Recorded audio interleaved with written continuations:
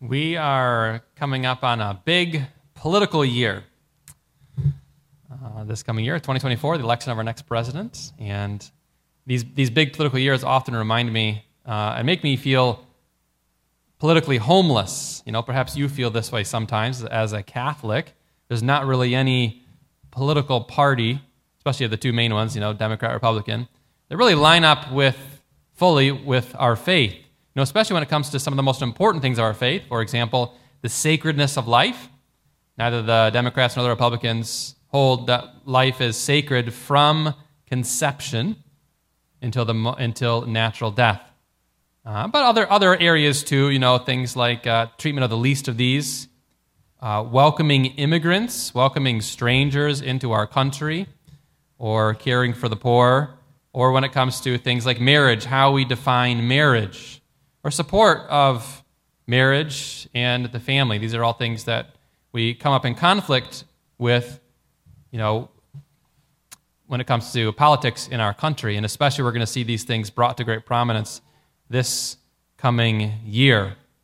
And so it's kind of uncomfortable for us sometimes in some ways, for us as Catholics, because, you got to make decisions and the like, and things don't quite line up. We feel kind of homeless in a way. Politically, we don't fully align with any one particular party. So then, if that's the case, and this is going to be the climate that we're entering into in the next few months and kind of already beginning to tiptoe into, how do you respond when you're being asked to be, to buy in, 100% buy in into this party or that party? All the different controversies and the different arguments and the conflicts that are going to come about. What should you do? How should you respond to that? What should you say? We've got a great gospel today to think about this and to contemplate this, because this is exactly the situation that our Lord was in this gospel that you just heard today from Matthew chapter 22. We have these different parties who are vying to use him, to use our Lord and his influence on others, for their means to, move forward their agendas. And you might not see this at first if you don't quite understand kind of the context of what's going on in this passage. So we have, there's three groups that this passage refers to in Matthew 22. So it mentions the Pharisees that come up to Jesus. And all these folks are going to kind of trap him in his words, right? So it mentions the Pharisees. Who are the Pharisees? Well, the Pharisees are those that really focused on the law, studying, the Torah especially, and the other scriptures. Okay, the scribes, this is the Pharisees. These are, when the temple would collapse in the year 70, it would be the party of the Pharisees who would come to greatest prominence within the Jewish people. There's no more temple to go to, and so the focus was completely on the law. This is a group that was vying for power. They came up to our Lord to try to entrap him. Then there was another group that's mentioned here called the Herodians. Who are the Herodians? Well, the Herodians were those who cared for, maintained, and kept the temple. These were the priests. They were called the Herodians because that temple at the time of our Lord was built by Herod. Herod wanted to kind of buy the Jewish people in a way to get their political allegiance. And so one of the ways that he tried to do this was by building the temple for them. Put a great deal of money into it. It took decades to build this temple. And because of this, many of the Jewish people, especially the temple priests, and those they had influence over, were loyal to Herod because of this. They were called the Herodians. So in our gospel today, Matthew 22, we hear about these Herodians who are coming to the Lord. And then there's a third group that's not mentioned by name, but they're very strongly inferred by this question that's being brought up to the Lord. Should we pay taxes to Caesar? Is it lawful to pay taxes to Caesar?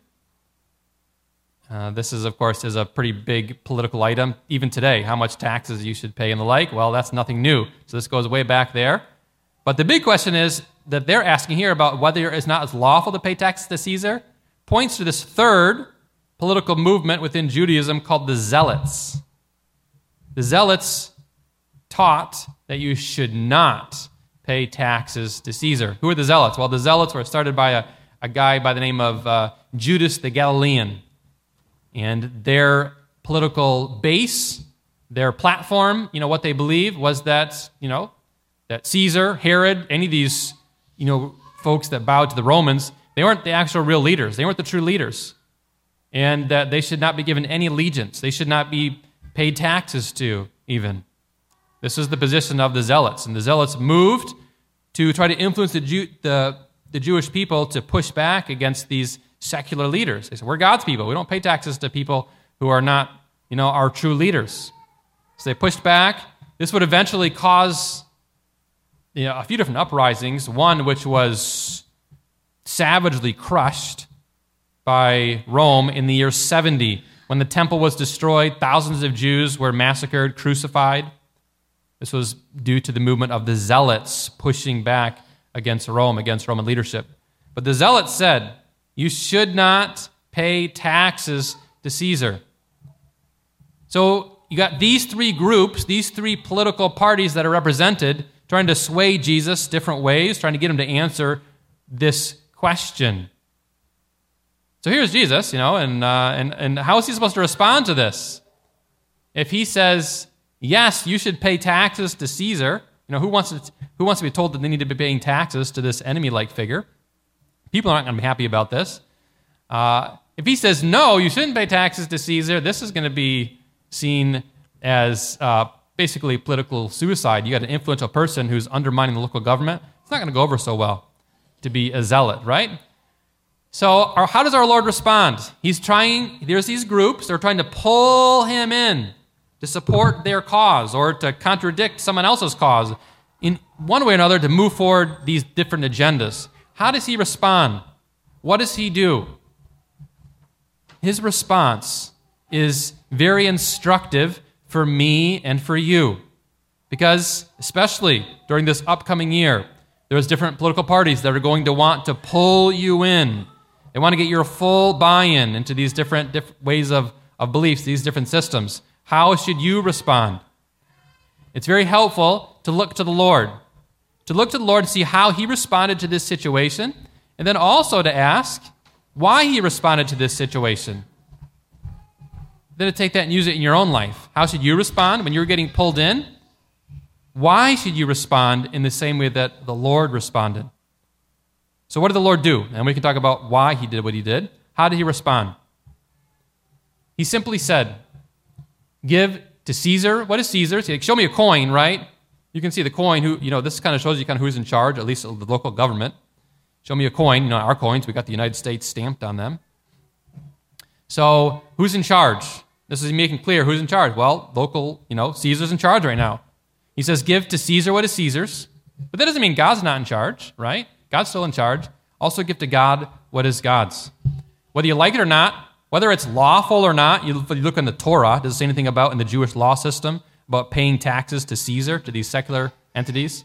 No. But whether you like it or not, the guy's in charge.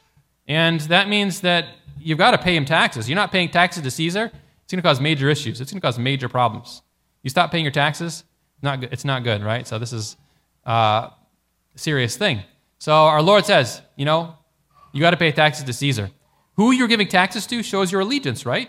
You're submitting yourself to that person. You're submitting yourself to a particular government. This is why we give tithes, Jesus said, not only do you give taxes to Caesar, give to Caesar what is Caesar's, but then give to God what is God's. So, as people, as members of the kingdom of God, we also give tithes to the church, to the Catholic Church, saying that we understand this entity, this kingdom, to be that which is established by God. So we're submitting ourselves to that. So our Lord says, give to Caesar what is Caesar's and give to God's what is God's. What is he doing when he's saying this? What he's doing is he's not selling himself over to any one political party. He's not allowing himself to get pulled in to the Zealots, to the Pharisees, to the Herodians, none of these. They're not able to use him for their agendas. They're not able to, pull him in. Yeah, you got to do what you got to do. You got to pay taxes and the like. Our Lord's practical, but he's not allowing himself to be used politically, being pulled into these various controversies. So this is the example, right, for you and for me. The next question then is, why? Why didn't he allow himself to be used? What was kind of the foundation of this? And what's the foundation for you as we're moving into this political year? Why should you not allow yourself to be fully bought by a particular political party? Well, for starters, it doesn't matter who gets elected this coming year, ultimately. Because we know, as members of the kingdom of God, that God, no matter who's elected, God is in charge. And he can use anybody who's sitting in that Oval Office. It doesn't matter. This is the truth. This is what our Lord Jesus knew. This is what you and I know. This is what we heard about in our first reading today. I don't know if you caught it or not. So it's Isaiah 45, and it talks about this pagan king, Cyrus, who God uses. Cyrus is, he's the king of the Persian people. He took over the Babylonian Empire. He's being called in Isaiah 45 God's anointed one. The anointed, that means that's Christ, basically. When we say Jesus Christ, we're saying with Jesus, God's anointed one. Christ is the Greek word for anointed one. This is what he's calling Cyrus. And he goes on, he says, "Thus says the Lord who is anointed to Cyrus." He's a pagan king. He's not one of the people of God, per se. "Thus says the Lord who is anointed to Cyrus, whose right hand I have grasped, to subdue nations before him, and ungird the loins of kings." So here he's saying, I'm going to use Cyrus to do my will. He says, I've grasped his right hand, meaning Cyrus thinks he's in charge, but really it's God who is in charge, to subdue nations before him. Cyrus is going to do my will. This is what God is saying. This is what we know from Scripture, from our tradition, of all political leaders. Romans 13 says, there is no governing authority except from God, and those that exist have been instituted by God. Nobody in this world rules with any political might unless God allows it. Doesn't particularly mean that they're always doing his will, and that he doesn't allow them freedom to do other things. But they're not ruling except that God allows it. That ultimately God's in control, he's in charge, and he's going to see his will done, no matter who's placed into power. This guy Cyrus, this was back in the 6th century. The children of Israel were in captivity there in Babylon, now Persia, because Cyrus was in charge now. And God used Cyrus to begin freeing the people out of exile, to let them to go back to their land. Not only that, but he was giving them treasure to be able to start rebuilding the temple back there. He gave them the chalices, the gold and things that were originally taken from the temple, and he sent them to go back to build that temple. This is what God did through a pagan king. So he's in charge. It doesn't matter who is elected this coming year. God's in charge. This was, I would offer, as a really strong reason why our Lord didn't allow himself to be pulled into these controversies, these political controversies, and why you shouldn't allow yourself to be pulled into these things either. Also, the second reason I would offer is that our Lord, he wasn't pulled into these different, political parties of the day because his ultimate goal was not building into an earthly kingdom, but into the kingdom of God, a more and true, lasting kingdom. His church, the Catholic Church, which is a big part of this kingdom here on this earth, but this kingdom that's even beyond this world. This is the true and lasting kingdom, more so. And this doesn't mean you can't get involved in politics. The church teaches that we need good Catholic politicians. It's a high and holy calling. Those who are working for the common good, for caring for others. This is a beautiful calling, right? A calling of service. We need good Catholic leaders. We need folks to get involved politically. There's nothing wrong with that. But it's limited to what you're able to do. And even getting involved politically, this is not an end in itself, but ideally you're doing this to ultimately not build up, any particular political party, but to build up the kingdom of God, that it's serving ultimately to build up this true and lasting kingdom. This is what our Lord was all about. This is why he didn't allow himself to get pulled into these political parties per se. He was building into his kingdom. That's ultimately what we do as well. And then the third reason I would offer, more of a practical reason, is, it doesn't make sense to get pulled into especially some of these controversies that don't really matter. You know, when the Pharisees, the Herodians came up to Jesus and they said, hey, should we pay taxes to Caesar or not? Did it really matter how our Lord responded, what Jesus said? I mean, you got to pay taxes either way. If you don't, they're coming in, the Romans are coming in, they're going to do a number to you. You didn't really have too much of a choice. You got to pay taxes. It doesn't matter what the Herodians think or, you know, what the Zealots think. Ultimately, this is what you got to do. You know, some of these things, some of these controversies that you're tempted to get pulled into, you know, it doesn't really matter ultimately. There's people who, you know, fighting back and forth about maybe like one of the most recent things is the synod in Rome, per se. Well, you know, what we think, what's going on or what's not going on, it doesn't really matter ultimately. What's going to happen is going to happen in spite of these things. And this is why it says, like over and over in Scripture, to avoid needless controversies. 2 Timothy chapter 2, have nothing to do with stupid, senseless controversies. You know that they breed quarrels. You know, it's going to be Thanksgiving in a few weeks. You're going to be sitting down with your family, you know, and sometimes these stupid, senseless controversies come up, right? So Titus 3:9, avoid stupid controversies. Our Lord knew this, right? And he's modeling this, not getting pulled into these things. They're not really helpful, especially in this situation, what they are bringing up to him. So this I'd offer. There's probably other reasons maybe you could think of, but at least 3 reasons not to get, you know, fully bought in to these things. First and foremost, you know, God's in charge. Doesn't matter who's getting elected. He's ultimately in control. We can trust him. He's sovereign. Second thing is we're working ultimately for a true and more lasting kingdom, one that will not fail.